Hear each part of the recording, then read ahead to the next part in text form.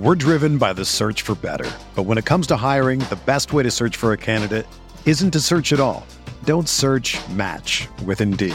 Indeed is your matching and hiring platform with over 350 million global monthly visitors, according to Indeed data, and a matching engine that helps you find quality candidates fast.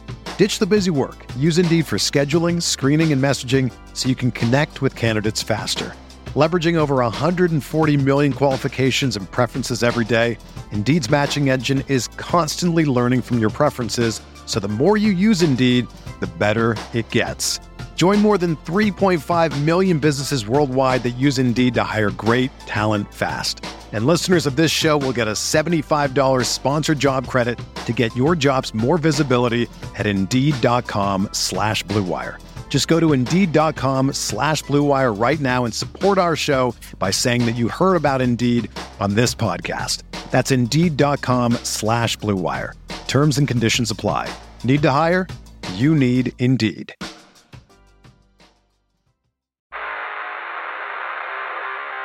You don't want it, you don't need it, but you're gonna get it anyway. The Kevin Sheehan Show. Here's Kevin. Tommy's here, I'm here. Lots to talk about on this Tuesday, October 12th. The show today is presented by my good friends at Window Nation. Call them at 866-90Nation or go to windownation.com. Buy two, get two free with no limit, no money down, no payments, no interest for 2 full years. I promise you it'll work out. They'll give you a free estimate.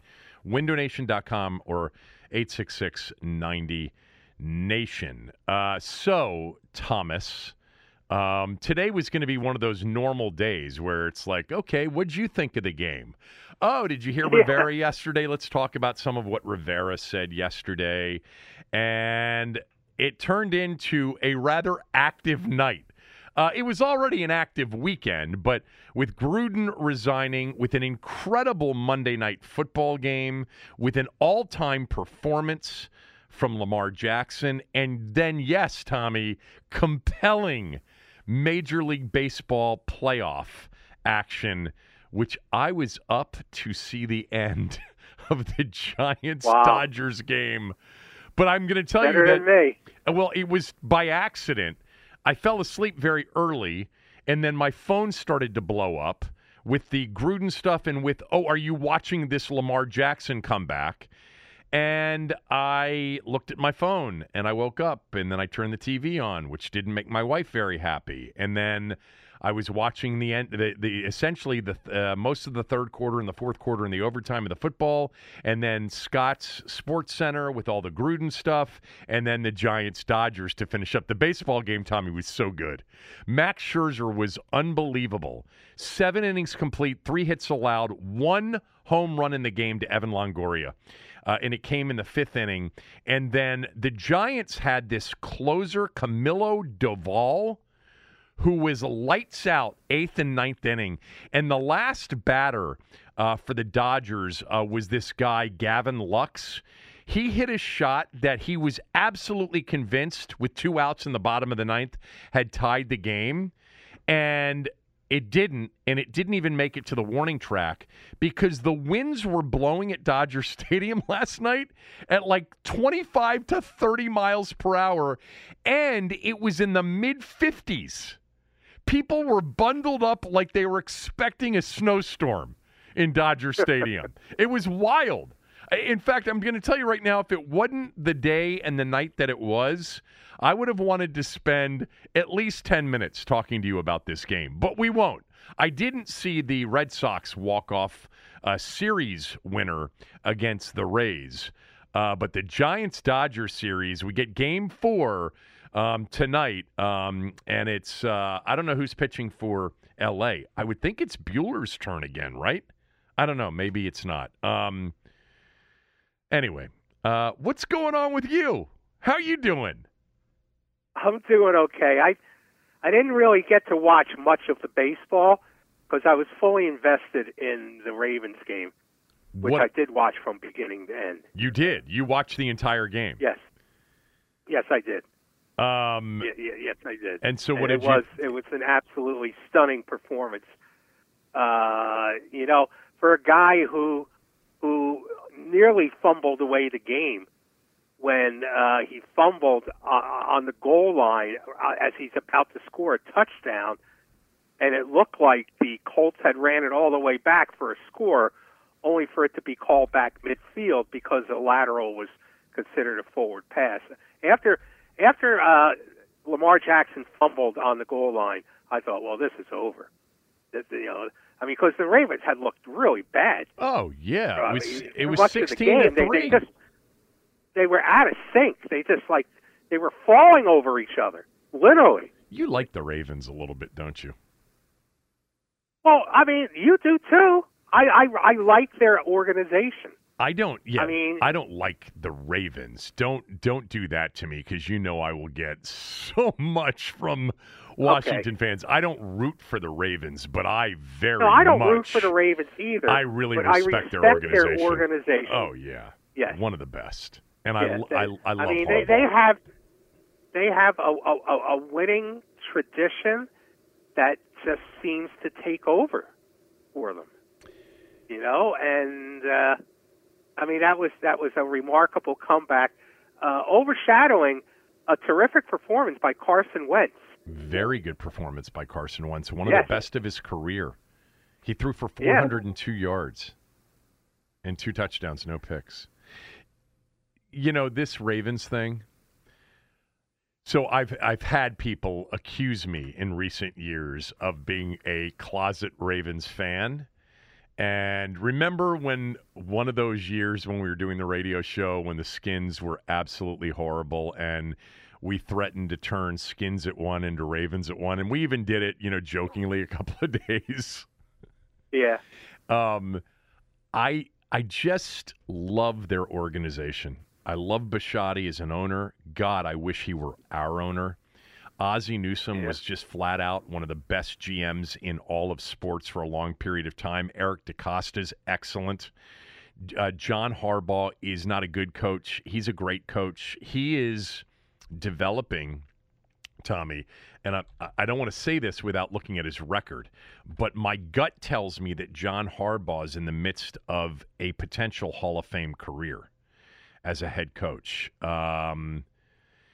He has a 133-80 overall regular season record, so that's 624. He's 11-8 in the postseason with 1 Super Bowl win. He's been to the AFC Championship game 3 times and won it once, and that was the year that they went to the Super Bowl, and then they ended up beating the 49ers in the Super Bowl. Is that crazy to suggest that John Harbaugh is in the midst of a Hall of Fame career? I don't think it is, actually. No, it's not. Because unless something goes wrong, he's going to be coaching that team for a while still. He seems like a relatively young man. And, this is a franchise that has had 3 head coaches in 25 years. Steelers. This is what speaks to the Ravens. 2 general managers and 3 head coaches in 25 years. Right. The same thing that speaks to the Steelers' success over a long period of time. Yes. So Harbaugh has 9 playoff seasons in 13. Do you know there was a lot of discussion at the end of that 2017 season or going into that 2017 season because he had missed the playoffs 2 years in a row. He had missed the playoffs 3 out of 4. They had for him his only losing season. Okay, he only had 1 losing season, 5-11 in 2015. And by the way, that followed a year in which they had the Patriots up 2 touchdowns in a divisional game. Nobody played the Patriots. Nobody played the Patriots in the postseason better than the Ravens did. They beat them, and they should have beaten them more often along the way. He's had 1 losing season, but, going into that 2017 season, Tommy, there was talk that was it for Harbaugh. He was going to be run. And they kept him, and at the end of that following season, he made the move with Flacco being hurt to go to Lamar Jackson and keep Lamar Jackson in there, and Lamar Jackson took him to the playoffs, and they changed everything they did offensively, and they haven't done well in the postseason with Lamar Jackson yet. They have... he's 1-3 with Lamar Jackson in the postseason the last 3 years. But after the game last night, Scott had Louis Riddick and Brian Greasy on right after the game. I guess that's a normal spot for him after Monday Night Football to have, two of the three guys that called the game in the normal booth. There's been no Manning booth, no Manning broadcast the last 2 weeks. They were planning on only doing, I think, 10 total this year. Anyway, Scott said, what's your big takeaway from this? And Lewis got into Lamar Jackson and whatever. And Brian Greasy just said, the Ravens are winners. They just win, and they always figure out ways to win, and they're never out of it, and they're just winners. And that's what they've been under Harbaugh. I know they won a Super Bowl, previous to Harbaugh, but they've just had an identity about them, like the Steelers have had an identity, a toughness, a defensive thing. But really what it is, they win. They win. Yeah. They're certain, basically they've managed to hand down in the locker room over the years a certain way that Ravens players do business on the field.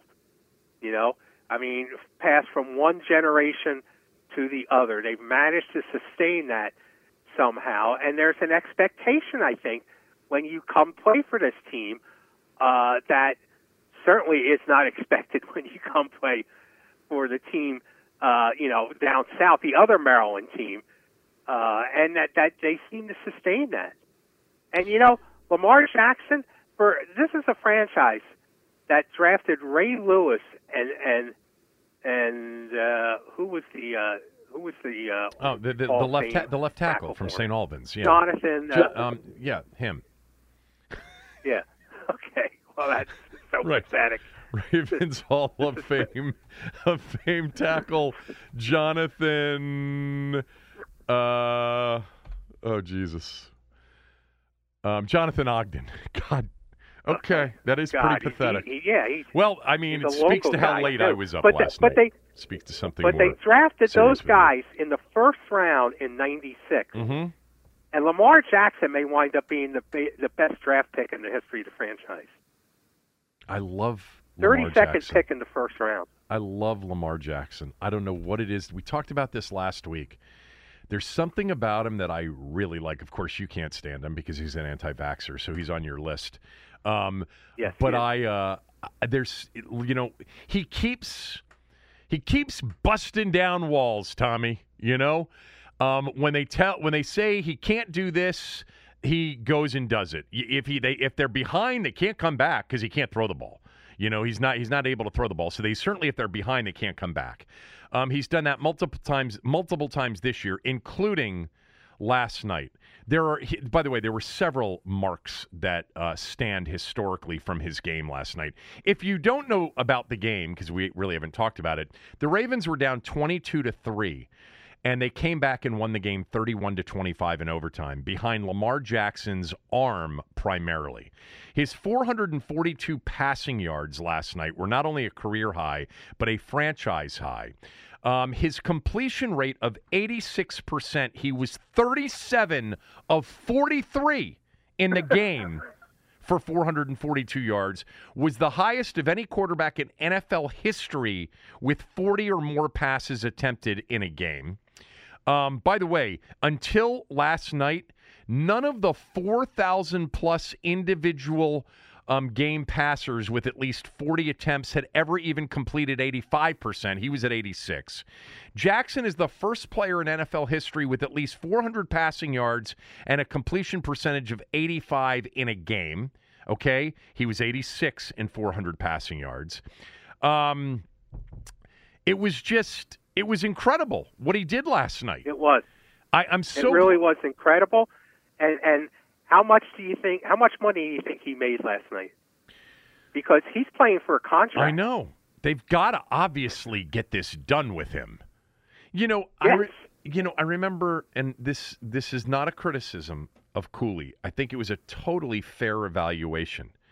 And he also brought up something about his, rookie contract. He said about Lamar Jackson coming out of Louisville, he said, after watching the tape, he said, he's the best running back in this draft and the best running back in a long, long time to come out of this draft. He said, and he goes, I don't know if he can play quarterback or not, But if he were a running back, he'd be the number one running back taken, and it wouldn't be close. And then what he said after like a year or two, he said, it's a really difficult evaluation when you get to his deal. Are you going to pay him like an elite quarterback gets paid? Because he's not a traditional quarterback the way they play him. And by the way, in the moment, that's fair too. Now, after what he's done this year and what he did last night, and I know he still has not won in the postseason. I mean, he's won one game. He's 1-3 in postseason starts. And that's the next thing for him to check, off the list. But in the last two games, he's thrown for 758 yards, 5 touchdowns, no picks. In three different games this year, he's brought the team from behind. Now, the 66-yard field goal against Detroit should not have counted, but he made a sick 4th and 19 throw to get them out of the hole and set that whole thing up. Remember, they were down against Kansas City in that Sunday night game a couple of weeks ago that was crazy by 2 scores, and Jackson put them on their, put the team on his back and led him to a 36-35 win. He's back very much in the MVP conversation again. And the next, look, for him, he's got to have postseason success. To me, the quarterback position is a very dependent position, and I'd still take Dan Marino on my all-time Mount Rushmore Hall of Fame, top 4. Mount Rushmore would be top 4 quarterbacks of all time, even though he never won a Super Bowl.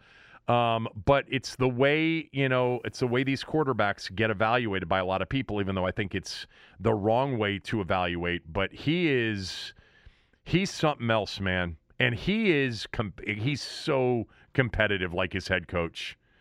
And they're doing this, remember, all the injuries they had before the season even started. My God, they lost everybody. Their running game. They lost all their running backs. They lost their running game. They lost J.K. Dobbins and Gus Edwards. And they lost some key players on the offensive line. Yes. Anyway, unbelievable finish to the game last night. Unbelievable finish. And as Tommy pointed out, a game in which Carson Wentz had a phenomenal game. There was the fumble that you talk about. Let me just mention, because it was 16-3. It was early in the second half. This is essentially when I picked up the game after I woke up again. And they're down 1st and goal at the 1, and he keeps it on sort of a read option play. He gets hit short of the goal line. Ball gets knocked out. Then it gets picked up by Darius Leonard, who's flat out one of the best linebackers in the game. He laterals it at about the 25-yard line to this dude, Rodgers. And how about the speed on Rodgers to outrun everybody on the Ravens team to the end zone? They reviewed the fumble. I think it was the correct call. I think the ball was out before the knee touched. And then they reviewed the lateral. This is, for me, I don't know why this is so difficult. I'm sure there is a reasonable, maybe even a mathematical explanation for it. But Darius Leonard's lateral went backwards. There's no other way to describe the lateral itself when it left his hand was going backwards. But by the time Rodgers caught it, he caught it in front of the line where Leonard lateraled it from. Therefore, it was called a forward pass. I know that somebody's going to tweet me and say, "Oh, Sheehan, God, for somebody that claims to be, his academic strength was much more math than verbal, which it was. Don't you understand the theory of this?" And maybe if I'm reminded of it, I'll remember it. But that lateral, when it left Darius Leonard's hand, was going backwards. You're right. It was. So what am I missing? I was surprised it was reversed. I was surprised they didn't let it go. It's because by the time it got to Rodgers, right, there's this space-time thing. By the time it got to Rodgers, Rodgers was at the same point in which Leonard actually had lateraled it from, or a little bit ahead of it. Because so a lateral became a forward pass while it was in the air. Yes. That's what happened. So anyway. So great game last night. And, of course, in the midst of the game came the news that did Adam Schefter break the news, Tommy? I don't know who gets credit for breaking the news that Gruden resigned. I know the story came out in the New York Times. No, I think it was Tom Pelissero. Who's he? Tom Pelissero. He's good. He's a good reporter. NFL Network, right? Okay, I think he's the one who broke it. Okay.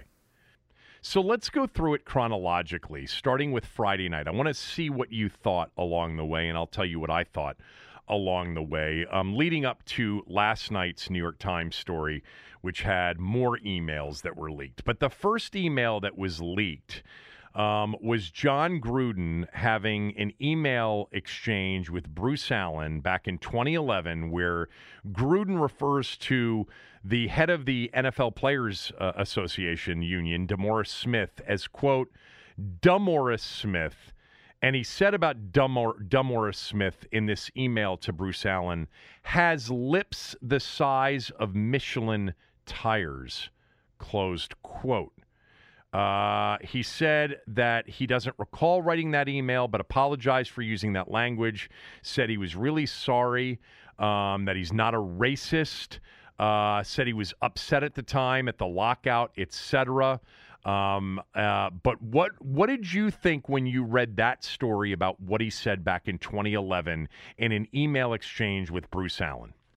Well, I wasn't thinking big picture then, but I was thinking that he's not going to be able to survive in his locker room. I mean, I don't know how his black players could look at him the same way and just forget about that.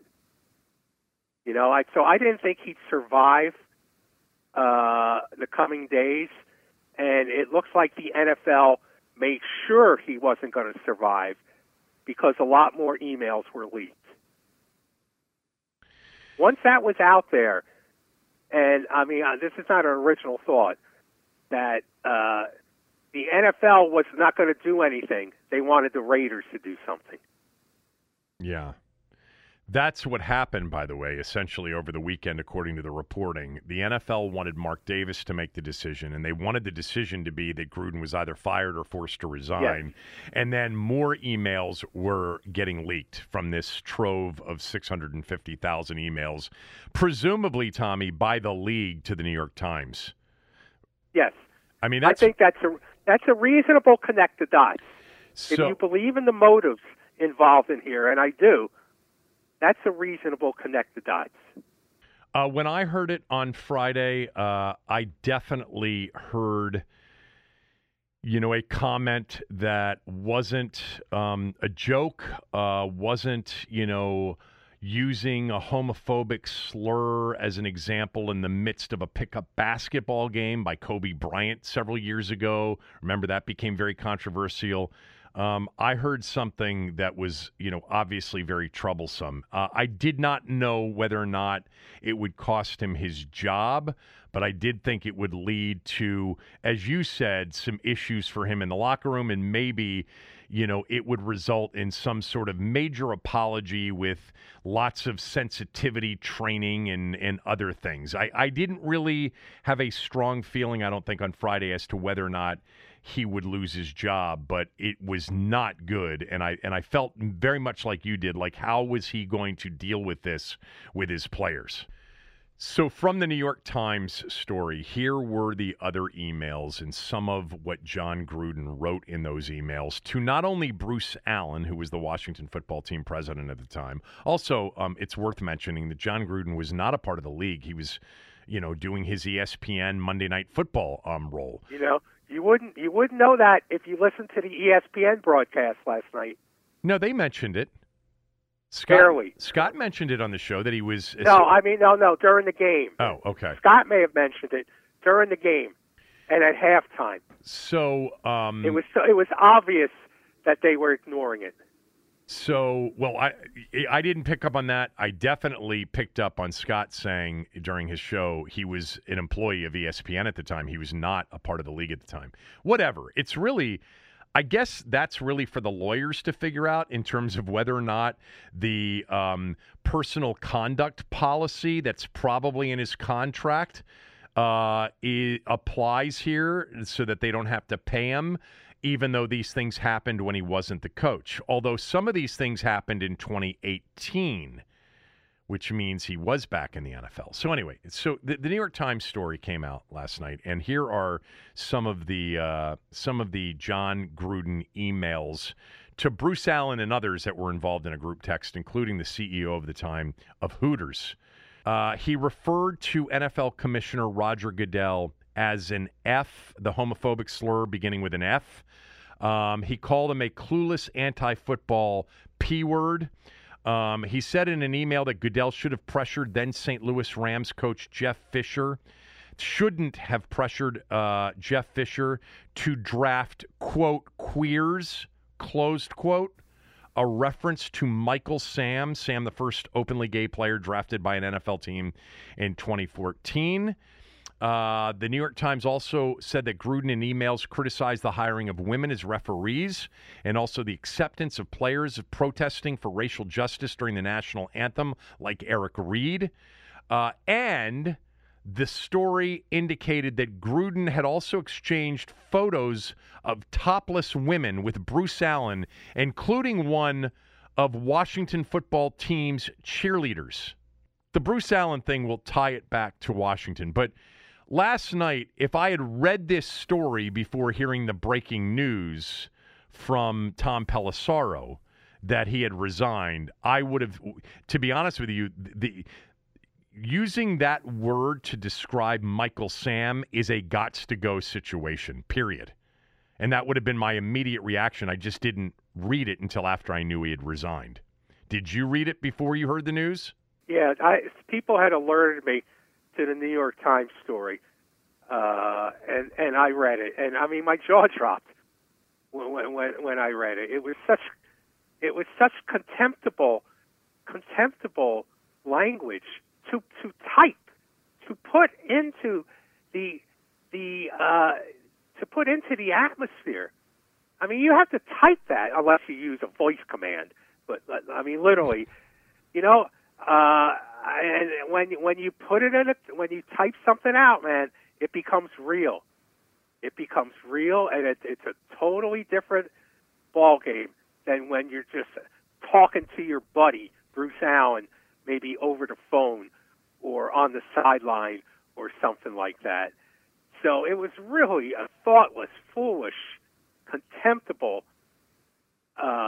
behavior by Gruden. And, you know, it's a window. I'm sorry. It's a window into who he is. And, you know, who would want to be around that guy? Yeah. I think I agree with you on this.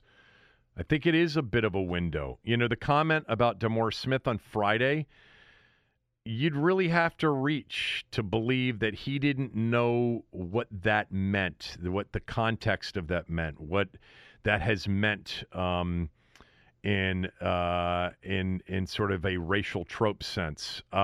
I think the way he described Michael Sam, I think it'd be really very much a reach for him to say, well, I didn't understand that was, you know, a pejorative or insensitive way to describe someone who's gay. No.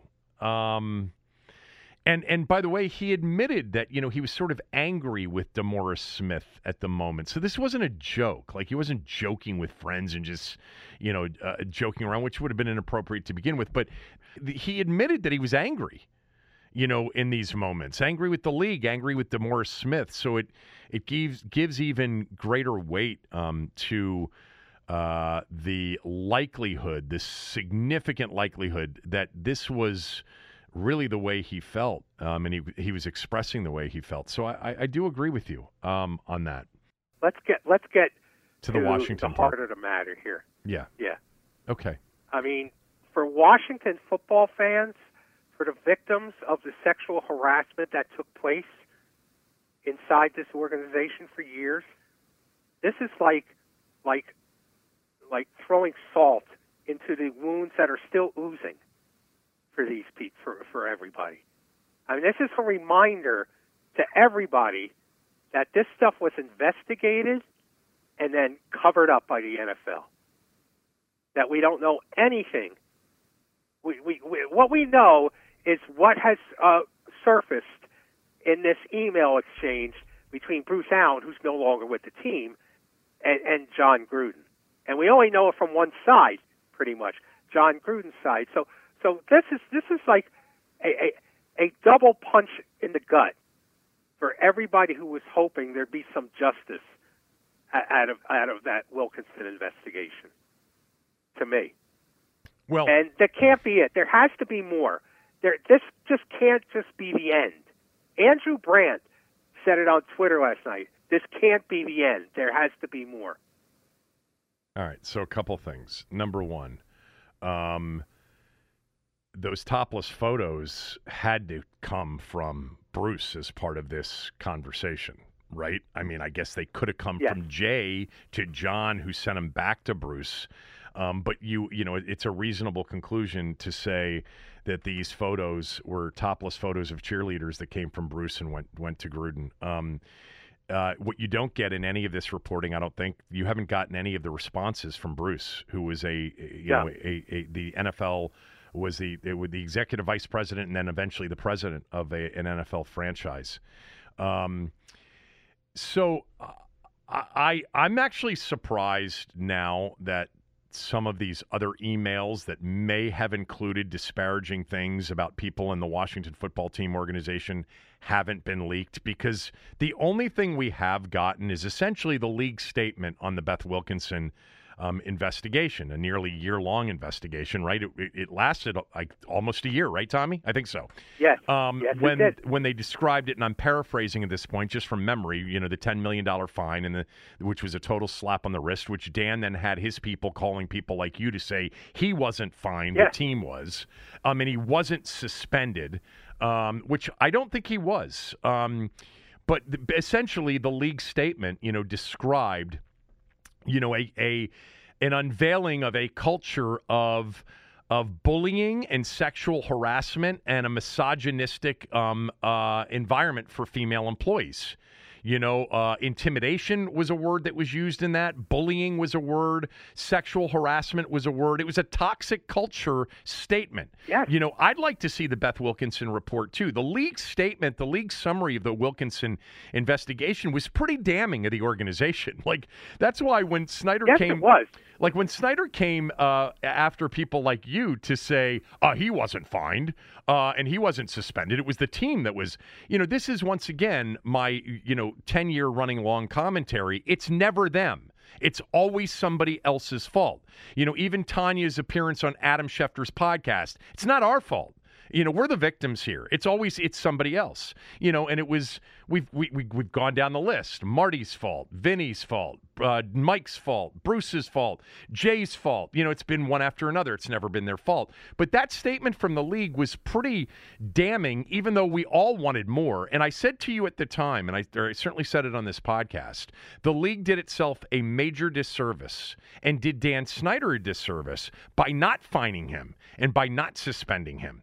Their statement alone should have dictated a fine or a legitimate suspension that should have been made public, and it would have done them much better. It would have made them appear to have taken this bullying, intimidation, sexual harassment, terrible, toxic culture more seriously. And for Dan, actually, it would have benefited him because it would have looked like he was actually punished for something. Because it didn't look like he was punished for something. Everybody, there's the feeling like he got away with everything. Right, and I think the league misstepped there. Now, maybe it was because Dan insisted that if they do, all hell's going to be paid because he's one litigious son of a bitch, as we know, and he was going to come after the league. But if that's true, it leads me to this. So no emails have been leaked. You know, and maybe there are some disparaging emails about people in the organization. We still, after a year and, July of 2020, with the original Post stories, to date, we don't have one direct link to Dan Snyder being someone who sexually harassed somebody, somebody who sexually assaulted somebody, somebody who spoke with racial or homophobic or transphobic insensitivity, somebody who said something misogynistic. All we have is an organization which he presided over, which definitely bullied, intimidated, and sexually harassed women. But we don't have any link to him. Is it possible, and I've suggested this to you before, that he's not a racist, he's not a homophobe, he's not a transphobe, he's not a misogynist. He's just a bad person and a terrible manager and a bully. Is it possible that that's just the truth? And that's why there's nothing there on Dan. There's the $1.6 million settlement with the woman on the plane that flew back, and there's confidentiality around all of that. I don't know if we'll ever hear anything about that. And to me, that's the one I'd like to know, because even if he wasn't the one doing something and someone else was doing something, he was the most powerful person on that plane. And maybe he could have stopped it and didn't. But Tommy, all of our fans, this whole fan base, wants the smoking gun, and we haven't come close to it yet. Maybe it's because right. it doesn't exist. Well, I choose not to believe that, because this guy, Bruce Allen and Dan Snyder, partied together on yachts, went on scouting trips together, had their little putt-putt golf tournament inside the building there. And these guys were joined at the hip for years. Right. And I don't think you associate and converse with a guy like Bruce Allen and not have revealed that, yeah, you and me, buddy, we think alike. Well, by the way, they definitely think alike politically. They're both super conservative, but that's not what we're talking about here. No. So here's what we need. Here's what you need if you believe, if you are hoping that there's some kind of justice to come out of this. What Washington football needs is a Francis Haugen. They need that. They need that Facebook whistleblower. They need their own whistleblower. Yeah. They need somebody to step forward here and put themselves on the line if anyone's going to get any justice out of this. I don't know if they're out there, but this would be the time to come forward if they're out there.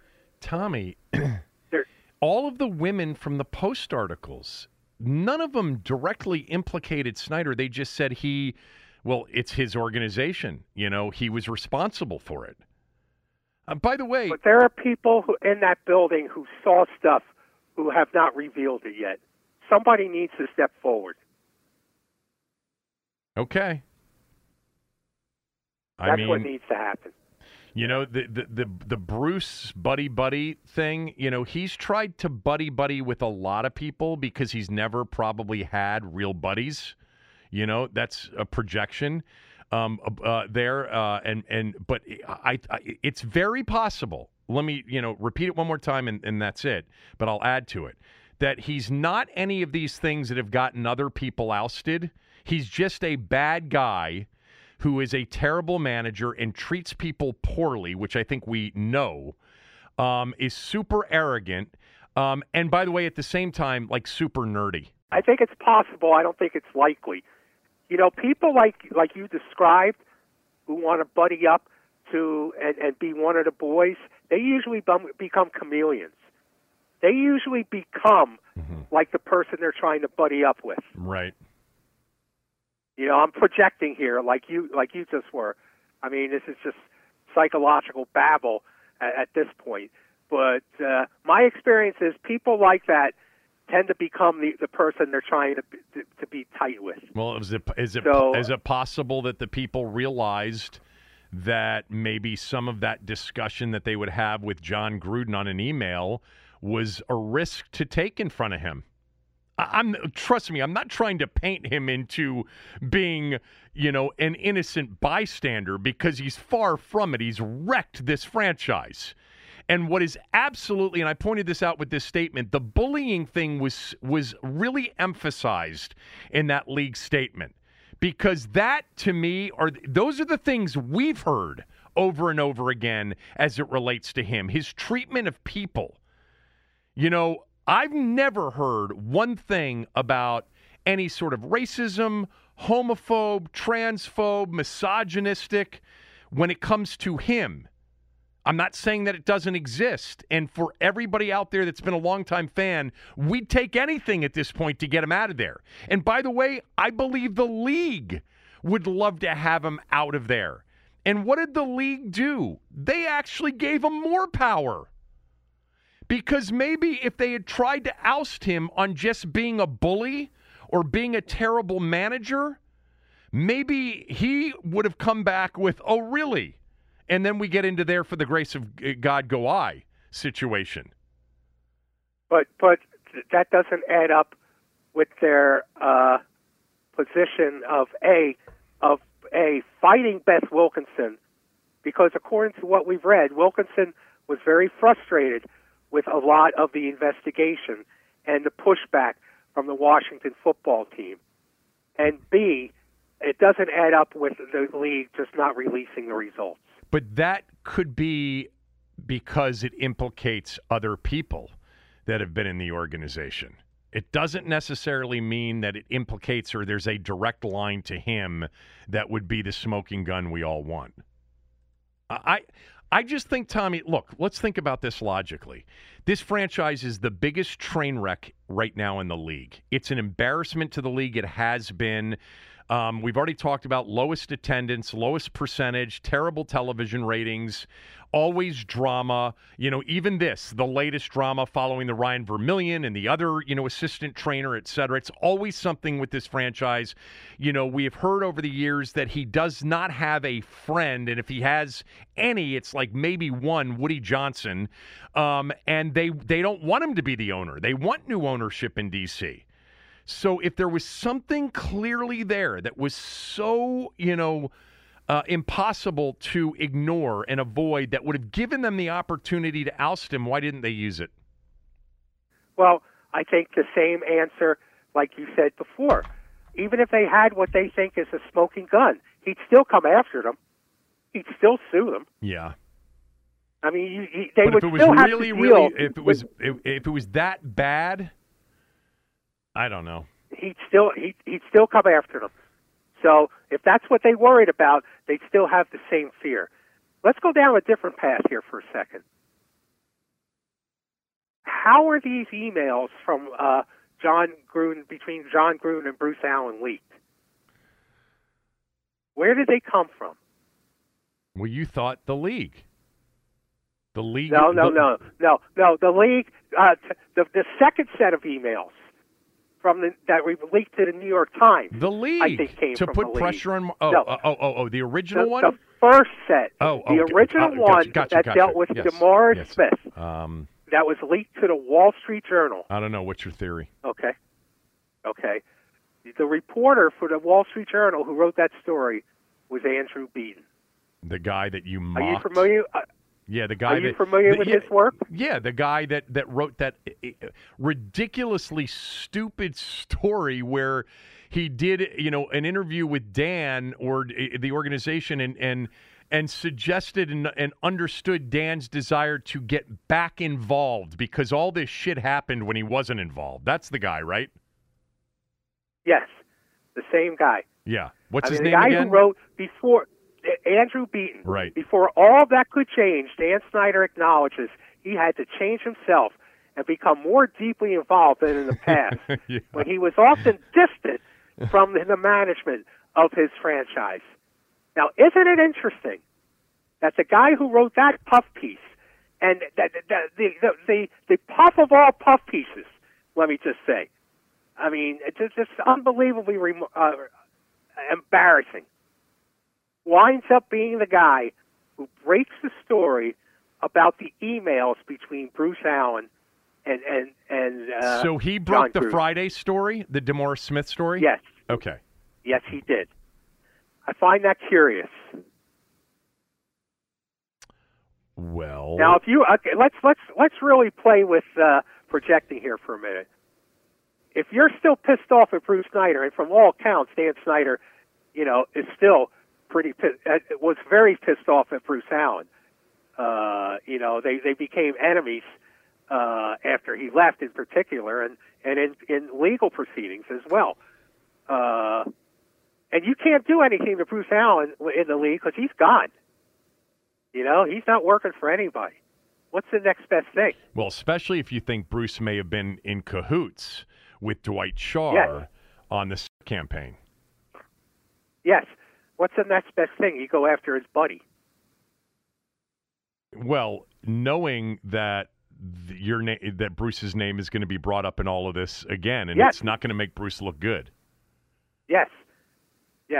Look, we may never know how we'll probably never know who leaked these emails, but that's a curious connection that the same reporter that basically fawned over Dan Snyder broke the story about the Washington football team emails. I find that curious. Yeah, Andrew Beaton's story from Friday, October 8th. He was the one that broke the story about the email that John Gruden sent to Bruce Allen, where he described DeMaurice Smith as DeMaurice Smith has the lips the size of Michelin tires.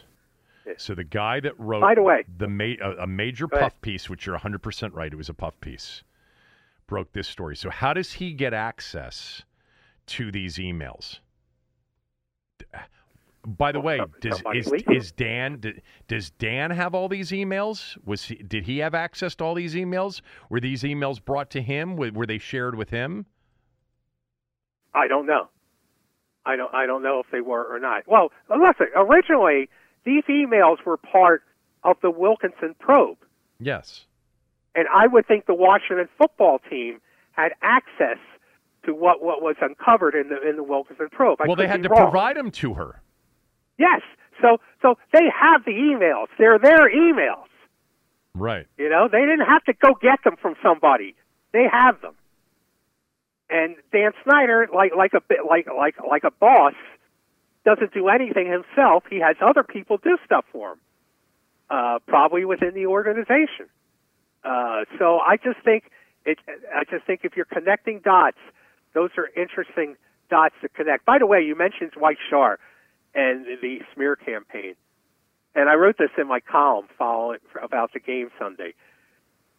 Sunday was the Think Pink Day. It was, the Breast Cancer Awareness Day at the stadium. Yeah. Very noble and important, venture and public service that the team does. The sponsor of the event was the Schar Cancer Institute. And their name was all over the stadium Sunday. Oh, that must have made Dan and Tanya sick to their stomachs. Well, my God, look, his worst enemy. Tommy, they will take payment from anybody for anything right now, given their situation. I say that I do understand what the television revenues are. They're doing just fine. That's funny. I know I thought it was. I know my admission to acting as if this is the first time I've heard this means that I didn't read your column, which is true. I haven't read your column. Tommy sent me. Okay. I would expect no less. No, I haven't read the column. You asked me to retweet it. You asked me, and I saw that this morning. I'm going to read the column, and then I will retweet it. But I want to read it first. Okay. Is that okay? Okay. Oh, yeah. Like I said, when I sent you the message, I said, unless you think it stinks, then don't retweet it. Okay. Now, yeah, but I never think your columns stink. There are times where I disagree with them, so I'm not going to retweet a column that I disagree with. But I never think they stink. Even though you write them in about 3 minutes. So the link from Snyder to Beaton, the Wall Street Journal columnist, reporter that wrote the puff piece on Snyder, to Gruden is interesting, but I would bet, Tommy, that John Gruden has a lot of people out there with axes to grind against John Gruden over the years. I would just bet. But how many have access to these emails? I don't know. I mean, plenty of people probably in the league have had access to these emails. It's quite a coincidence that they just happen to be. I love it. The emails from John Gruden come from Washington football. I would love that to be true because it would just speak. Well, it would speak to certainly their relationship currently. It would speak to him essentially doing to Bruce what he accuses Bruce and Dwight of doing to him. You know who may wind up being Francis Haugen? Who? Bruce Allen. Oh, no way. No way. No chance. Bruce may get so angry at Dan. Is he still getting paid? That that's a good point. I'm sure he signed probably the mother of all NDAs. And there's no doubt about that. I also think, and look, this is just a guess. It probably is a slightly educated guess. But I would bet if there is a lot of if there are jewels in this trove of emails, as I said to you earlier, they may implicate a lot of people in the organization not named Dan Snyder. And perhaps one of them would be Bruce. So if Bruce became the whistleblower, it could potentially bring everything down on him too. Like I have a feeling that he probably he built that house or bought that house out in Southern California, right? He probably $6 million home. He's sitting back going, this too shall pass. I mean, it's all about Gruden. It's really not about me. There might be a lot worse that he's involved in. Let's just go out and play some golf and drink some, Miller Lights and hope this all just gets. I don't see him being the whistleblower. Probably not, but he's not. But he knows how to leak to the media, as we've seen here in Washington. He comes from a political family. Yeah, with his destructive leaks about Scott McLuhan, that I believe at least came from Bruce. So, and he's not. Let's face it, he's not the sharpest pencil in the box. Okay. No, but he is savvy when it comes to politically and PR. I tend to think he's devious more than savvy. Well, there's that too. I mean, you just reminded me of the Scott McLuhan thing. I honestly think that's one of the worst things ever done to anybody in this town. What they did and what they leaked about him in that Post article was so mean-spirited, calling him a drunk, citing anonymous sources that said he was showing up to work drunk. He was on the side.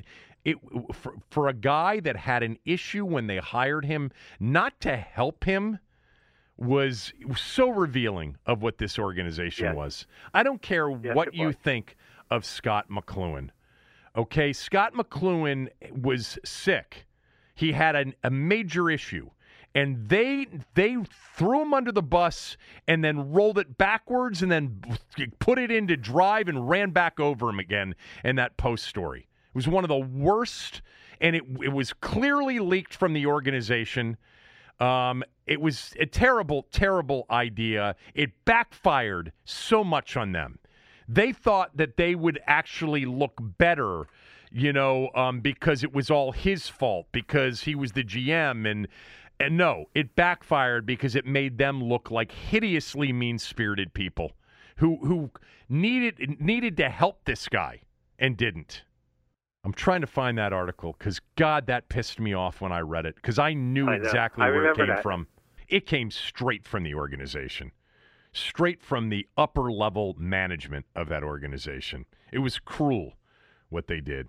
Yep. So, again, Andrew Brandt, an NFL insider, somebody who's worked for the league, doesn't believe this is the end, that there'll be more stuff come out. Well, if more stuff comes out, I mean, it's not going to be about John Gruden. His scalp they've already got him. I tend to think, I tend to believe in the basest behavior of people, and I think that there's people who are going to react and leak their own versions of what they think people should know about. And I think ultimately this is going to backfire on the league, and it's going to backfire on the Washington football team. I don't know. I think the chickens are going to come home to roost. I think that, it could be the beginning of something, because let's also, remind ourselves that Bruce Allen was someone that had a lot of relationships within the league. So there could be a lot of email exchanges with a lot of people in the league. I would not be surprised if there are more emails from the 650,000 leak that could be damaging to people. I am skeptical at this point, though, that there is some smoking gun out there on Dan Snyder. I mean, I'm rooting for it. As dark as that may seem, I'm rooting for it. The best thing that could ever happen to me personally and professionally as it relates to the relationship that I have and the ties that I have to this organization as a fan and a media member, the greatest thing that could happen would him to be have to sell the team. But I'm becoming very skeptical that something really exists out there that could totally nail him. I think I was very hopeful about that plane ride. But there's good reason to be skeptical. I get that. There's good reason to be skeptical. But I'm not debating. I'm not saying that you're going to be wrong about more of these emails being leaked and potentially being damaging to others. Maybe even people who were in the organization at the time. Yeah, I think that we haven't heard the end of the Washington football email scandal yet, which is different from the Beth Wilkinson scandal, even though they're tied together. Right. All right, let's talk some football team right after these words from a few of our sponsors.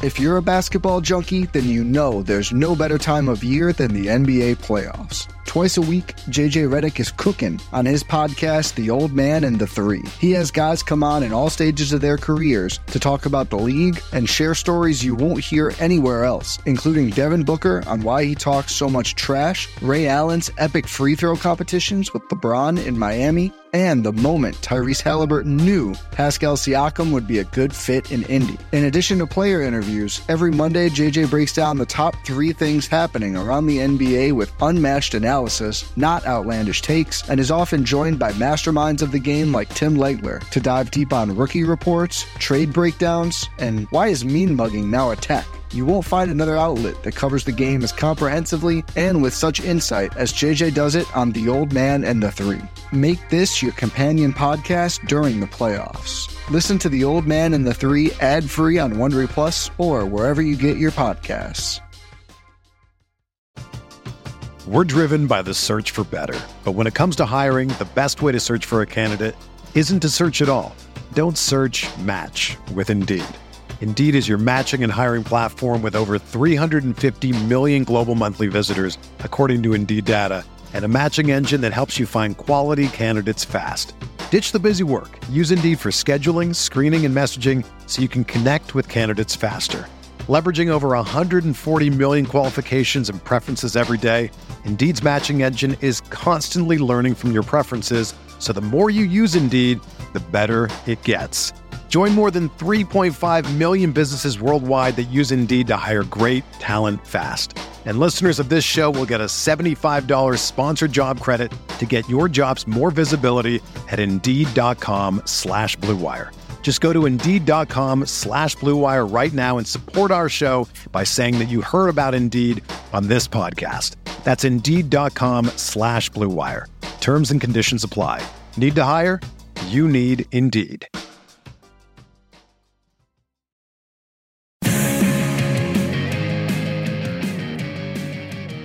Don't forget to subscribe to the podcast. It doesn't cost you a thing. Also, rate us and review us, especially on Apple, Spotify, and Google. This segment of the podcast is presented by MyBookie. Go to mybookie.ag. Use my promo code KevinDC, and they'll double your first deposit dollar for dollar. They've got a lot of good contests going on. They've got an online casino, which you can play craps and blackjack and poker and everything else in. Go to MyBookie, use my promo code KevinDC, and again, they'll double your first deposit. What did you think of the game on Sunday? Were you there?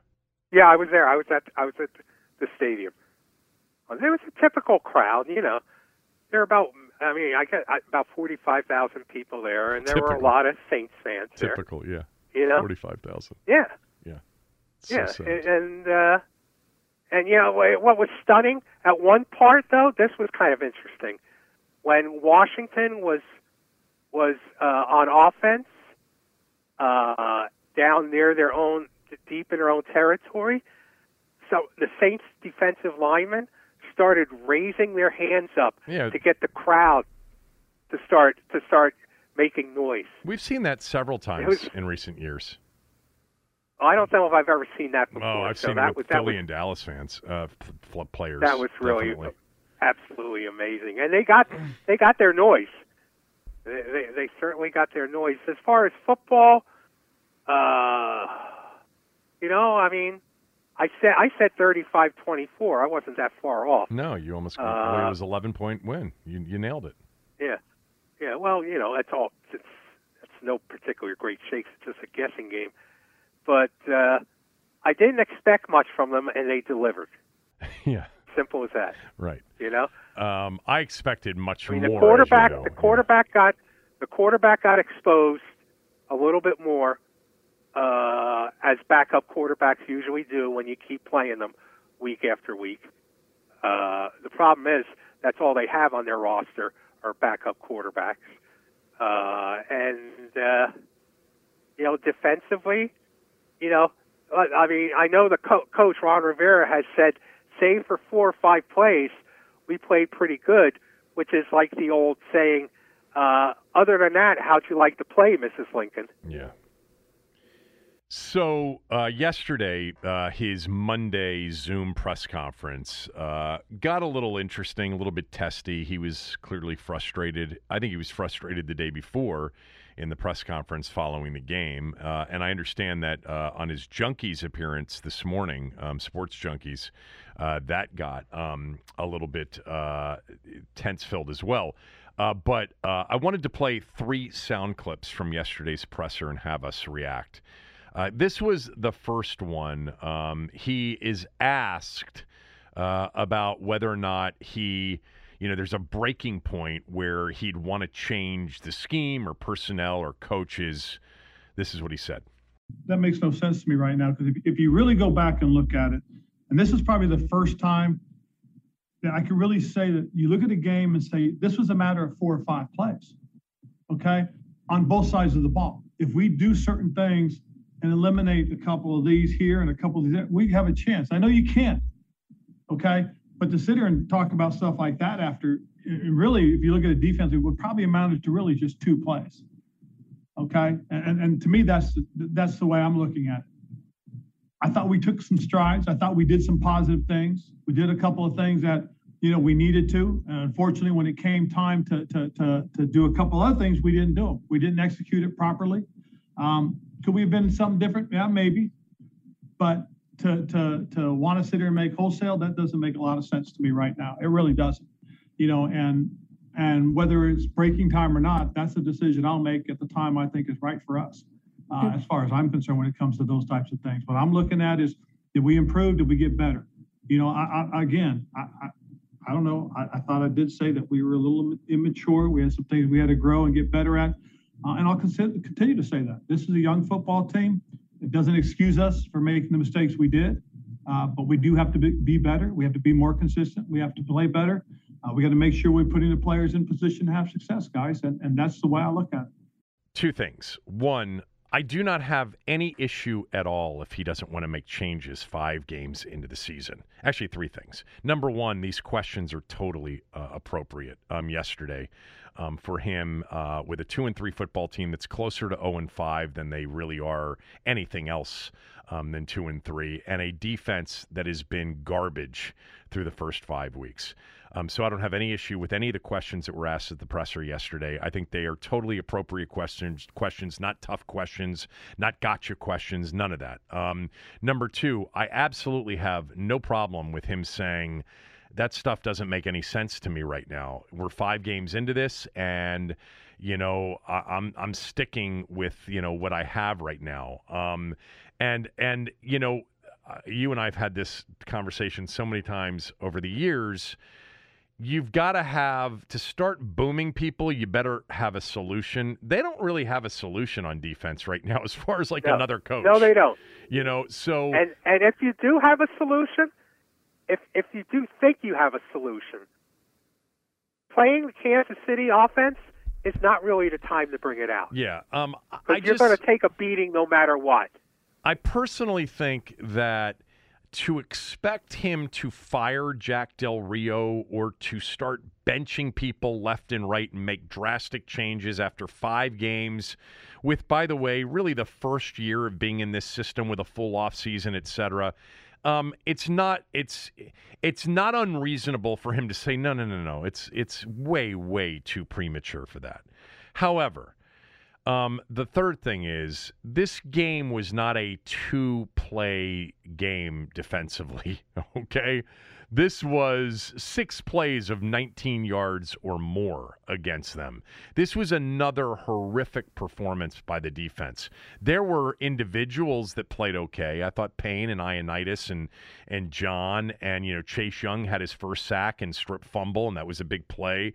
And, there were some, individual plays, but it was another overall horrific performance defensively against, by the way, the least impressive quarterback they've faced so far. If they had played Matt Ryan or Justin Herbert or Daniel Jones or Josh Allen, it would have been another absolute, 400 to 500, 35-point plus day. I mean, it already was 33. Jameis Winston threw for 4 touchdowns, and I'm telling you that he wasn't that impressive. And yet they couldn't, they weren't good enough to stop them from scoring. He missed so much. Winston missed so much in that game that could have destroyed them even more. Anyway, Ron's delusional if he thinks that it was just 2 plays defensively. It's just not true. And when he says, did we get, I'm looking at it as, did we improve? Did we get better? I thought I did say we were a little immature. He keeps bringing up the maturity thing. I think he's got to be careful with that. When he says, I'll continue to say that this is a young football team, okay. It's young in spots, certainly. But you don't need to make excuses. You just need to say, way too early for that. We're not playing well. We've got to get better. There are a lot of things that need to be corrected. I'm totally confident in my coaching staff. Jack's a proven defensive coordinator. I'm a proven defensive head coach. We're going to get this thing worked out. It's just not good enough right now. But he got defensive yesterday. He exaggerated, what Sunday was. There's no chance they looked at that film and thought it was 2 defensive plays and the other 54 they played well in. That just can't be right. The 2 plays being the 73-yard touchdown pass to Deontay Harris and the Hail Mary. So then there was more. And let me play this next one, and then you can comment after this one. This next one, he was asked by Ben Standig, a question. Well, you'll hear the question, and you'll hear the answer. Here it is. Guys. Okay, I'm not going that way. Okay, just understand that. I like what we did. I thought what we did last week gave us an opportunity. Okay, so at the end of the day, what we're going to do is we're going to continue to work, guys. The only way you're going to get better is to work and practice. Practice hard. Practice as best as you can. And then you go out and you play. So, guys, hey! Woo, you're really coming down on me today. Wow. I mean, what happened to all my friends? What happened? Are you for us or against us? Yes. What's the deal here, boys and girls? You want me to? Let me play this last one, and then we'll because let me get all three of them out of the way here. This was the last one on, the role of a head coach when a particular unit is struggling. Here's what he said. Well, you guys really want to go there, don't you? The truth of the matter, guys, is I oversee it. I look at it. I talk to the coaches. I talk to the players. Okay, we talk about what we're doing. We go through all that, whether you're doing well or you're not doing well. It is a matter of getting involved. When certain things have to happen in the appropriate moment, when I feel that it needs to be done, I'll do it. It's that simple. Okay, we're trying to build and create, and if you're constantly mixing and changing and moving and doing things, you never really find out. Okay, if we had done anything drastically crazy last year, we did it after I felt that it was time to do it. And that's what we're going to do here. Yeah, Coach. Actually, we really do want to go there. We do. And you can handle the answers any way you want. But when you're 2-3 with a garbage defense, when it was supposed to be better, a lot better, and you're a defensive head coach, they're going to be questions. These are questions that are going to come up. He really, Tommy, I remember we had these conversations about Mike, coming from Denver, and Jay coming from Cincinnati, and Ron coming from Charlotte. The next coach they hire, it's going to be a lot easier if they hire some dude that was in New York, Boston, or Philly. Seriously, because they'll think this is a cakewalk. So what do you think of his overall answers? Well, I mean, I think he's gotten a lot of mileage out of being friendly to the media, and I think he was kind of taken aback a little bit. Because really they are only 2-3. Now they're 2-3, looking at 2-6 before they wake up again. Okay, but coaches don't think that way. So, I remember Jim Zorn looked at you like you were crazy when you asked him if he was worried about his job after they won a game. Yeah, it's one of my favorite days. He was really pissed. He wanted to come over the table after me. Remember that? Oh, God, yeah. So I'm sure he's thinking, guys, we're 2-3.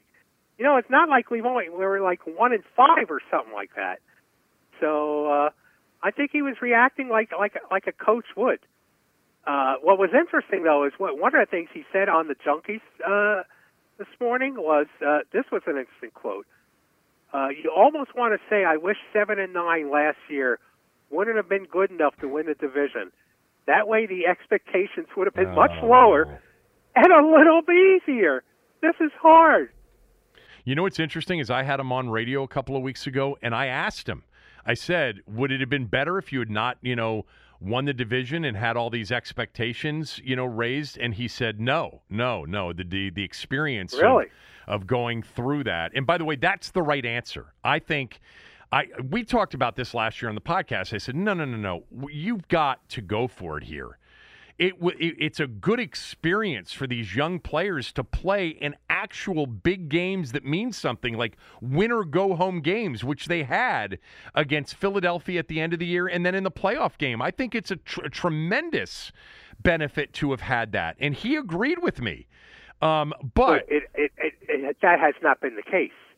Well, they don't seem to have gotten anything from playing in those big games. Well, first of all, you don't know if they got something out of playing in those big games or not. I mean, it wasn't a good team last year, and it's not a good team this year. When they get to the next opportunity, and that might be next year or the year after, they will have had that experience. That's what I'm saying. But let me get to the point here, because if he said that, this is a guy now that is feeling it. I mean, it's year 2. I talked about this on the podcast yesterday, that the most interesting thing about the next several weeks will be to see how he handles, this situation, which is, oh my God, this team is 2-3, but it feels much worse.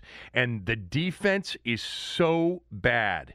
and he's a defensive head coach, and there's going to be some criticism, and there's going to be potentially some issues if there haven't already been in that locker room.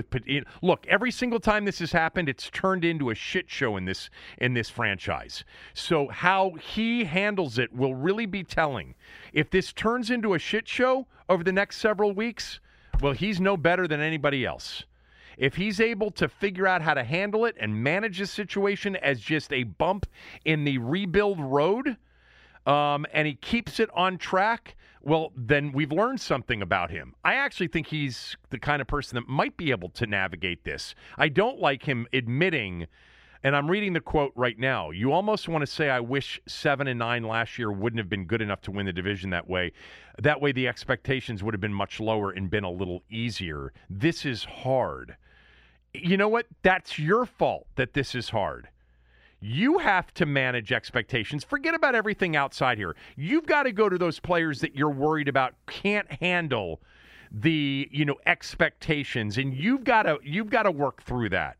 You have to have picked the right people in the organization that can deal with that and understand that this league is year to year if you don't have an elite quarterback, and things can change on a dime.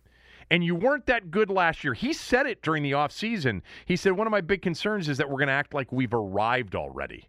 Well, if that's happened, it's on him because he knew it was a possibility. It's on him because he gets to pick the players, Tommy. He's got more power than anybody in the organization. So I know, but here's part of the problem last year with going 7-9 and winning the division. Tell me I'm wrong here. You play a division-winning schedule this year. Well, actually, of course, that's one of the that's one of the things, one of the results of winning your division, regardless of what your record is. The bigger issue and the better, complaint, if you really wanted to go this route, would be you need a franchise quarterback. There aren't really going to be any in the 2021 draft. There are some in the none in the 2022 draft. There were some in the 2021 draft, and by winning the division and going to the postseason, you cost yourself a chance at Mac Jones or Justin Fields. And really fixing the problem if you believed in either one of those guys. By the way, that's another thing that keeps getting talked about. Well, he's building it this block by block, way. No, he went after Matt Stafford, people. He offered big compensation to Detroit to get his quarterback this year. So when he says, or anybody says, well, they're going to build everything else up, then they're going to go get the quarterback. Well, that's foolhardy because you don't just go get a quarterback. But it's also stupid because he tried to get the quarterback this year. That's the one we know about. He also said they looked into Rodgers and Deshaun Watson, and really none of the two were really available. If you want to say it would have been more beneficial as a 7-9 team not to go to the postseason and improve their draft stock from 19 to 12 or 11 or 10 or whatever it would have been, to have a chance at a quarterback that you were absolutely convinced, like Mac Jones, is going to be a franchise quarterback, I get that part of it. I get that part of it. Like, I didn't want them to beat the Giants 2 years ago, but it wasn't a playoff berth on the line. It was the Chase Young that was on the line. I just think if you, every year, you play to win, unless you get into a situation like the Giants situation 2 years ago. But if you've got a chance to make the postseason, and by the way, they were playing well, certainly on defense heading into that postseason, you go for it. You go for it, and the worst case is you're out early, but you get a young team, as he described it, a ton of experience playing some big games. It's been a while for this organization playing games at the end of the year that actually matter. Those are the games that give you, I think injects the franchise with some energy and some experience eventually. But, hey, look at and by the way, Tommy, for the organization to have some big games for a fan base is big, because how many Decembers and Januaries is it over? Most. In most cases, it's just over. It wasn't over last year. I don't think he really means that. And if he does, I'm upset that he's resigned to that now. This is hard. It's going to get harder. Yeah, deal with it. You're the coach in year 2 of a rebuild. No rebuild goes completely smoothly. And by the way, you were the one that decided last year we're going for it.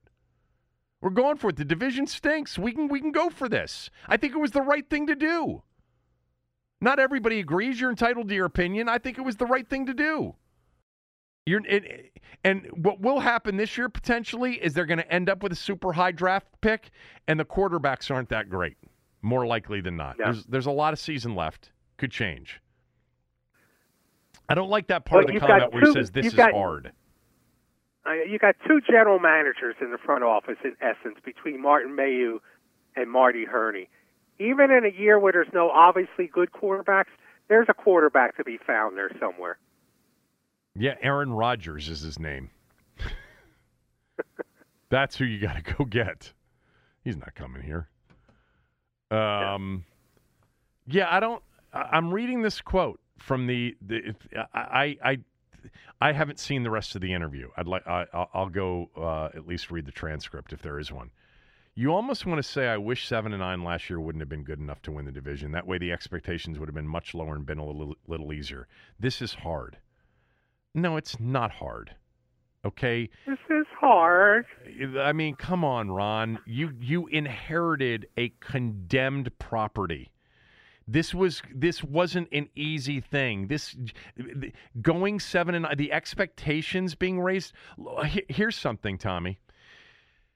Let me make this super, super clear.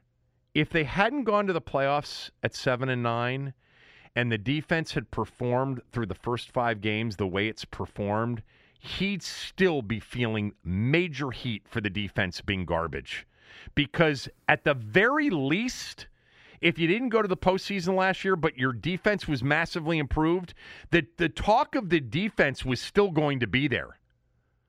Yes. Okay, Washington is a contender wouldn't have been there, but the talk of the defense being great was still going to be there.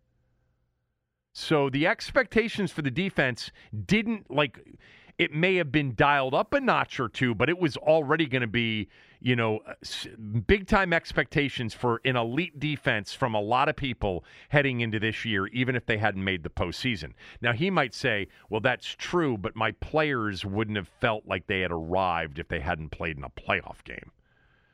I don't think he really feels that way. I think he's very sensitive and feeling the heat right now after the loss Sunday. I don't know if that's a good thing or a bad thing. I mean, personally, the questions were totally fair. I'm sure the junkies asked questions that were totally fair. And he's a little bit sensitive right now. He's a little bit hurt that people aren't, hey, it's 2-3. Hey, we're still building this thing. Hey, we're still all behind you. It's not the way it happens in a big boy market. And it's, trust me, it could be a lot worse if this were 10 years ago and there were more people that cared in this market.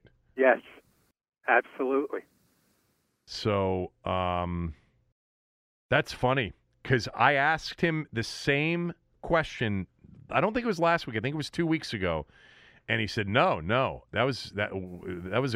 we took advantage of an opportunity and it was a great experience. And, we just have to be realistic about what, we were last year. Okay? It's your job to make sure that you communicate what you were last year and where you really are. And by the way, even if they had been 9-7 and made the playoffs and won a game, they don't have the great quarterback. Until you get the great quarterback in this league, every year's a new year. Every year is a new year. I mean, you just don't have examples typically of teams without the elite quarterback being consistent year in and year out winners. I mean, look at the teams that are consistently year in and year out winners. They've got the quarterbacks. And the next generation of year in and year out winning teams, Buffalo and the Chargers, they have the quarterbacks. So, it's not like he hasn't been through this before. I know. He's been through this in Carolina. Yeah, but they don't care they about had football 6 losing seasons in Carolina. Yeah, there was probably very little criticism in the first couple of years, especially when they had a quarterback that everybody was excited about. They had been to a Super Bowl I know. They had been to a Super Bowl They before. were 2-14 It wasn't like a new franchise. the year before. 2-14. And they drafted the quarterback number 1 overall. And back then there was, you still felt like there was you had to give it time with the rookie quarterback. Yeah. There wasn't, jump ship after 3 games and he's not great yet. All right, we got a couple of other things we'll finish up on right after these words from a few of our sponsors. With threats to our nation waiting around every corner, adaptability is more important than ever. When conditions change without notice, quick strategic thinking is crucial. And with obstacles consistently impending, determination is essential in overcoming them. It's this willingness, decisiveness, and resilience that sets Marines apart. With our fighting spirit, we don't just fight battles, we win them. Marines are the constant our nation counts on to fight the unknown. And through adaptable problem solving, we do just that. Learn more at marines.com. When you need mealtime inspiration, it's worth shopping Kroger, where you'll find over 30,000 mouth-watering choices that excite your inner foodie. And no matter what tasty choice you make, you'll enjoy our everyday low prices, plus extra ways to save, like digital coupons worth over $600 each week. You can also save up to $1 off per gallon at the pump with fuel points. More savings and more inspiring flavors make shopping Kroger worth it every time. Kroger, fresh for everyone. Fuel restrictions apply.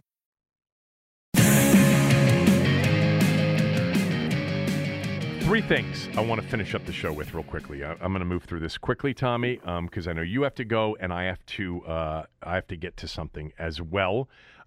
First of all, I think I mentioned this on the podcast yesterday. I really like DeAndre Carter as a player. I think he's a real weapon for them offensively. And I pointed out that somebody on radio called me and said, well, he was terrible on the punt returns. He made bad decisions on the 3 punt returns. The punt returns that landed at the 1-yard line, 1-yard line, and 2-yard line. So I went back and looked at him. He made the right decision on the first one. It hit it around the 5-yard line. I think that's exactly what Nate Katzer would coach him. It's if it hits at the 5 or inside the 5, you let it go. The second one hit it around the 10-yard line. That's probably the wrong decision. So he probably messed that one up. And then the last one was really close to the 6-5-yard line, somewhere around there. So it's probably a coin flip. Katzer would probably have the right answer. And there were people ready to field it behind him. So maybe he should have fielded that one. So that's the DeAndre Carter situation. I do like him a lot as a player, though. I really do. The second thing I wanted to get to was the Alabama-Texas A&M game from Saturday night. Did you watch it, Tommy, or not? No, I didn't. You're familiar with Alabama losing on Saturday night? Yes, I am. I did not watch the fight. Was it a good fight? Look, we could spend an hour talking about the fight. Really? Because when I say it was a good fight, that's very relative. It was a good fight between one guy who can't fight at all and the other guy who can fight a little. So, yeah, thrown in the ring together, it was a very entertaining and compelling fight. But it wasn't quality boxing. Right, you said that. Yeah, I can't emphasize to everybody, Deontay Wilder can't box. He's terrible. He wouldn't be a good sparring partner for Ali, Frazier, or Foreman in their prime. Right. So it's a complicated thing, but it was entertaining. I paid for it, and it was worth watching. Okay. Will it get played somewhere for free this weekend? I have not seen anything about that. I imagine it would. Okay. So back to A&M, Alabama on Saturday night. Great game, great college football Saturday, incredible games all day. Nick Saban, one of, if not the GOAT of all time college football coaches. A great college football coach. There's no doubt about it. We do this thing, occasionally coaching blunders. Well, I'm just going to focus on Saban here because one of the greatest coaches of all time completely lost track of what was going on at the end of the half and at the end of the game. It was the worst clock management by a great coach I've ever seen. And it occurred to me that he's never really had to use timeouts at the end of a half for a game, or very rarely has to use timeouts at the end of a half for a game, so he wasn't used to it. Jamie Erdahl, who did the interview at the end of the first half, asked him about it, and he gave a completely nonsensical answer. Let me tell you what happened. At the end of the first half, Alabama down 24-10 with 1:13, punted it from Texas A&M's 45-yard line on 4th and 9. They didn't go for it. They punted it, and they punted it down to the 9-yard line. They had all 3 timeouts. They did not use one of them. Texas A&M ran a play up the middle for a yard. Everybody's looking around. The clock's rolling. No timeout. They had to take a snap with 25 seconds left, ran another play 3 yards, and the clock just ran out. Alabama, with Texas A&M having the ball at their own 9-yard line in a game that they were trailing 24-10 at the end of the first half. Their head coach, one of the greatest of all time, went to halftime with all 3 timeouts in his pocket. Didn't use one of them on defense. Not one of them. When Jamie Erdahl asked him about it, he thought she was talking about using the timeouts on offense, and he said, well, you'd only use them when there's less than a minute left, and we had to punt, so we couldn't use them. It was as if he didn't know that you could use them on defense.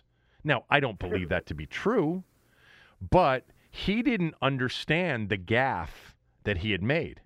Now, if he had said, we were terrible on defense, I was afraid they were going to break off a 91-yard run, or I was so frustrated and I wanted to get to the locker room because I thought even if we got the ball back, we would screw it up.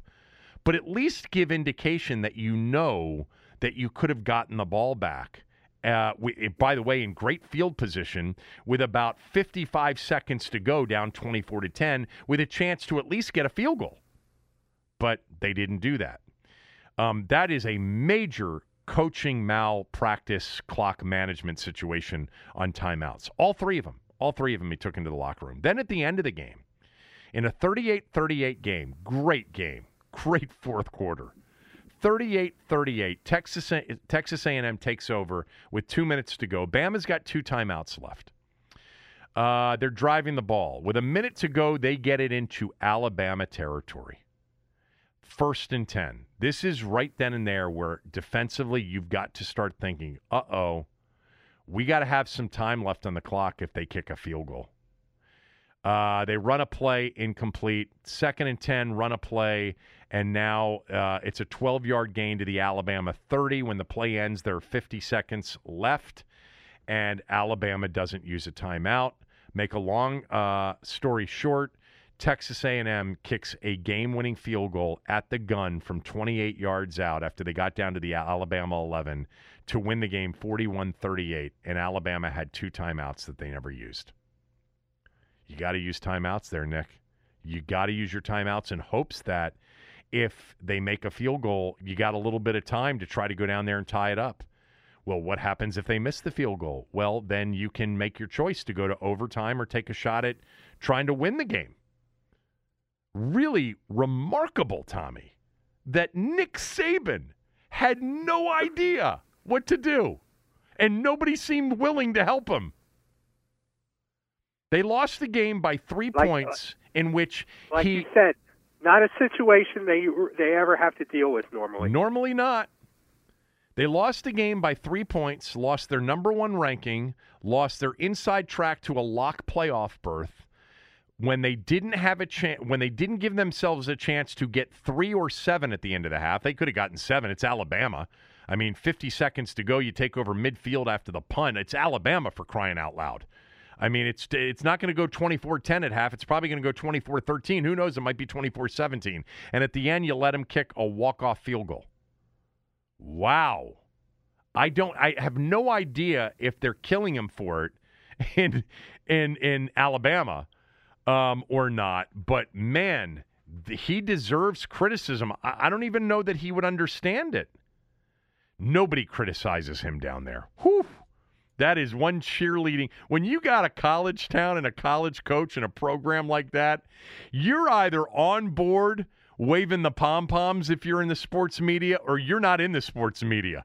Yeah, life in a college town like Tuscaloosa is probably a lot different than it is in the big city.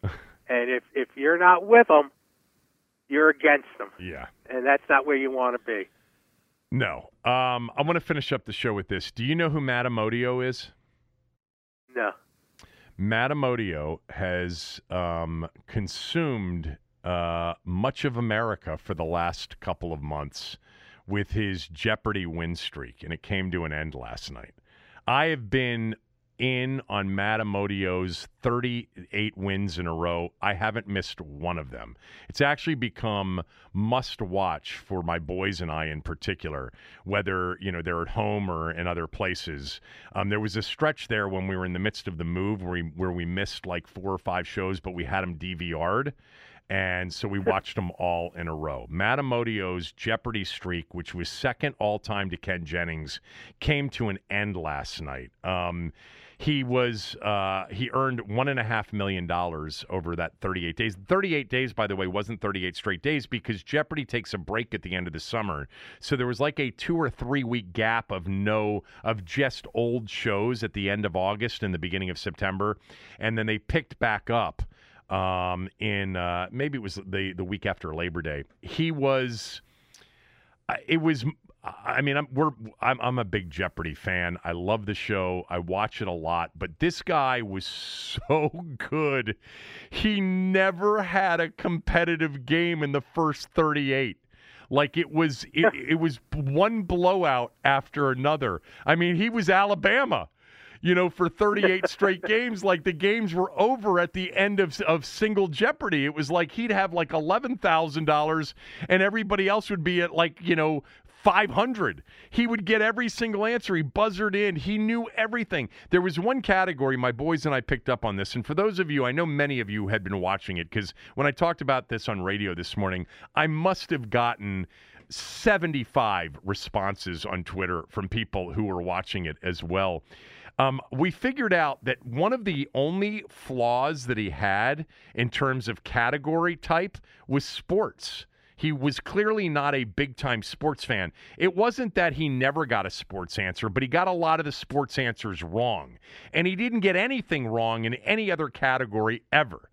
He's the second longest winning streak behind Ken Jennings, 74. I mean, my God, 74. His $1.5 million is third behind Jennings and James Holzhauser. But he was also...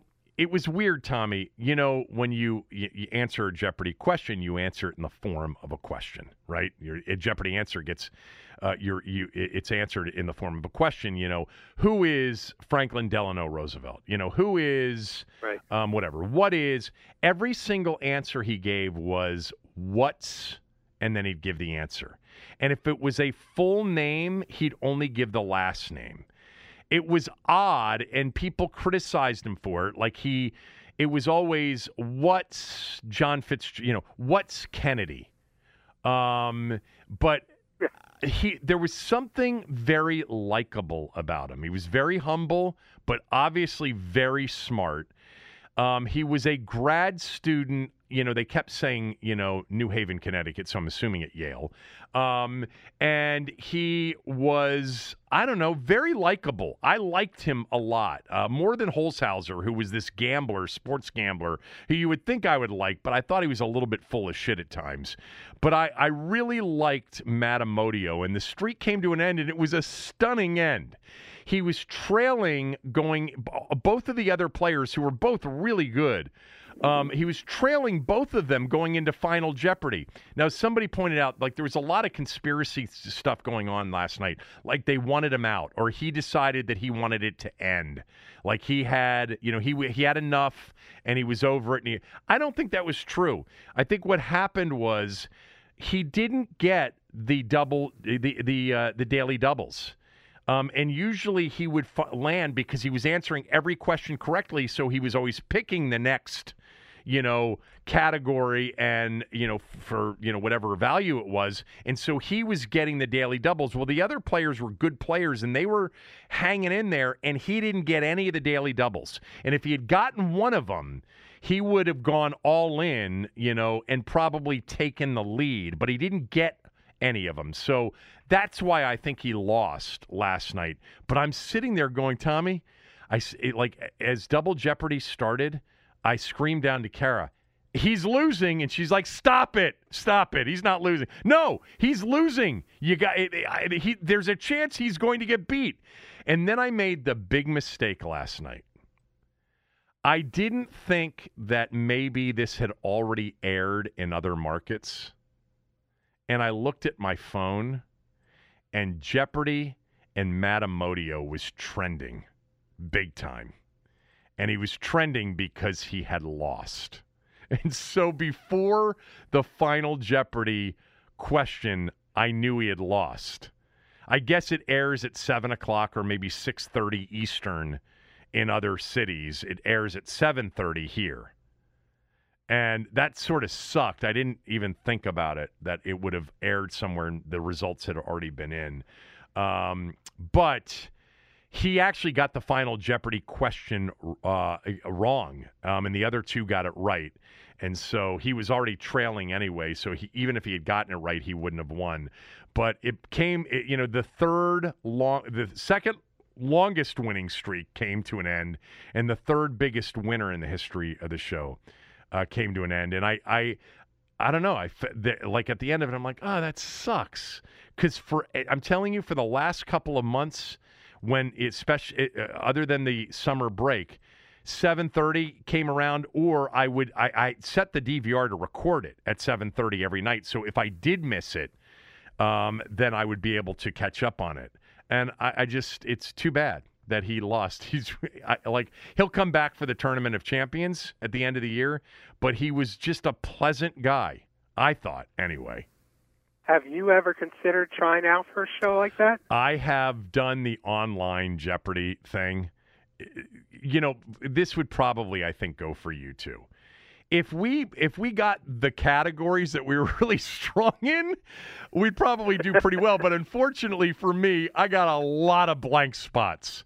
And even when I'm watching the show, there are nights where my wife's like, Jesus, wow. And I'm like, yeah, well, it's because I got I got history, I got geography, I got the United States, I got sports, and I got weather. So, I killed it. But then when it comes to, English lit and, and not European history, I typically will do okay on that. Asian history or art categories, no. I'll go blank the whole, for a whole round. But I did a couple of years ago try the online, you actually qualify by going through an online thing first. And I did the online Jeopardy questions, and I don't know, it was like 20 questions or 25, and I didn't qualify. I think, I ended up getting probably I don't know, a third of them right, maybe. Okay. I do love the show, and I love, with this guy, it was funny. I found myself not even trying to get the answers, which is usually the reason that you watch, and much more paying attention to him in the competition and his greatness. It was just amazing that he just rarely got anything wrong. And then last night to see him trailing and falling behind, it was kind of weird and also kind of sad to see it come to an end. By the way, I love the new Jeopardy host. I always struggle with her frickin' name because I never watched any of the shows. She was Blossom Miakam Bialik or something like that, whatever her name is. She's excellent. So I'm struggling with her name. I haven't watched Jeopardy since Art Fleming used to host it. Oh, my God. Well, that's like the 70s. I mean, hell, I remember my grandmother loved Jeopardy when he was... Mayim Bialik is her name. She is the one that when they were, trying people out over the summer, including Aaron Rodgers and LeVar Burton and others, Anderson Cooper, I'm like, she should be the one. And then they went with the guy that was the senior executive producer who was terrible, and then he had... he had said something from years ago that was offensive, so they pulled him. And I think she's permanent now. She's really, really good. She was in shows that I never watched. She was a child actress in the show Blossom. And then she was a big part of that very successful show, The Big Bang Theory, which I never watched. So anyway. Okay. There's some Jeopardy. he was. A lot of people watch it. A lot of people love the show. By the way, those that had these conspiracy theories about like they wanted him off or he wanted off. Okay, maybe he wanted off. I don't think that's why he lost. But why would they want him off? The ratings had to be through the roof over the last few weeks with him, and he wasn't. He was so he was just crushing people. He wasn't getting lucky. He was annihilating people. The other night he won, I think it was $83,000 because he had no reason not to bet like $40,000 on Final Jeopardy because he couldn't lose. He had such a big lead. But anyway, okay, there we go. That's the show for today. I'm back tomorrow. Tommy will be with me on Thursday. Okay, boss.